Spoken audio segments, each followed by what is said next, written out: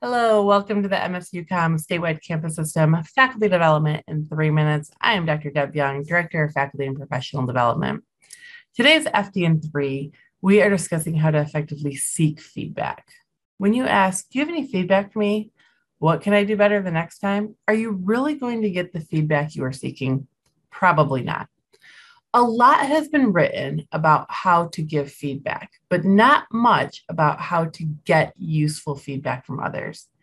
It can be hard to draw out the truth from the people around you, people who may be too nice to share the full picture or too intimidated to be honest with you.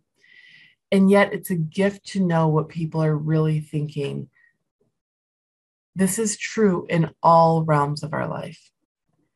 Being good at receiving feedback is especially important at work because your colleagues are less likely to push past your defensiveness and more willing to write you off if they have a hard time working with you.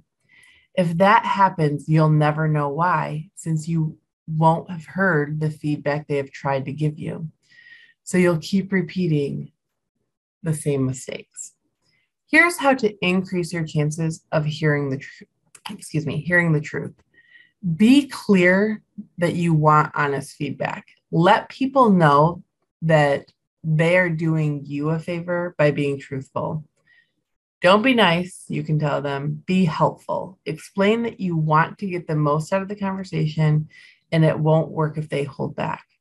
It also helps if they know what you've been working on. You can say, I've been working on X. So in the next staff meeting or in my next presentation, can you pay attention to this and provide me some feedback? Focus on the future. Ask what you can do better going forward as opposed to what you did wrong in the past. When you ask people what you can do to be more effective in the future, they tend to be more honest. Probe more deeply. Don't just ask once. Give people multiple opportunities to give you real feedback. Listen without judgment. Try not to judge any feedback you receive, whether it's positive or negative.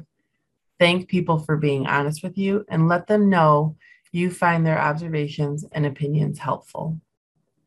Write down what they say. This tactic accomplishes two things.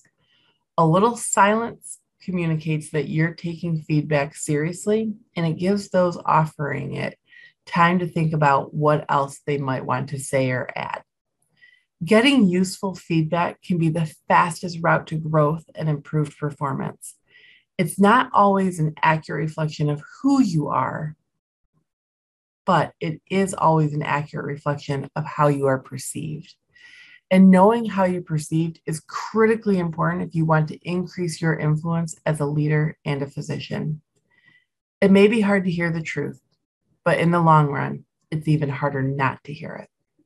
Have a great day.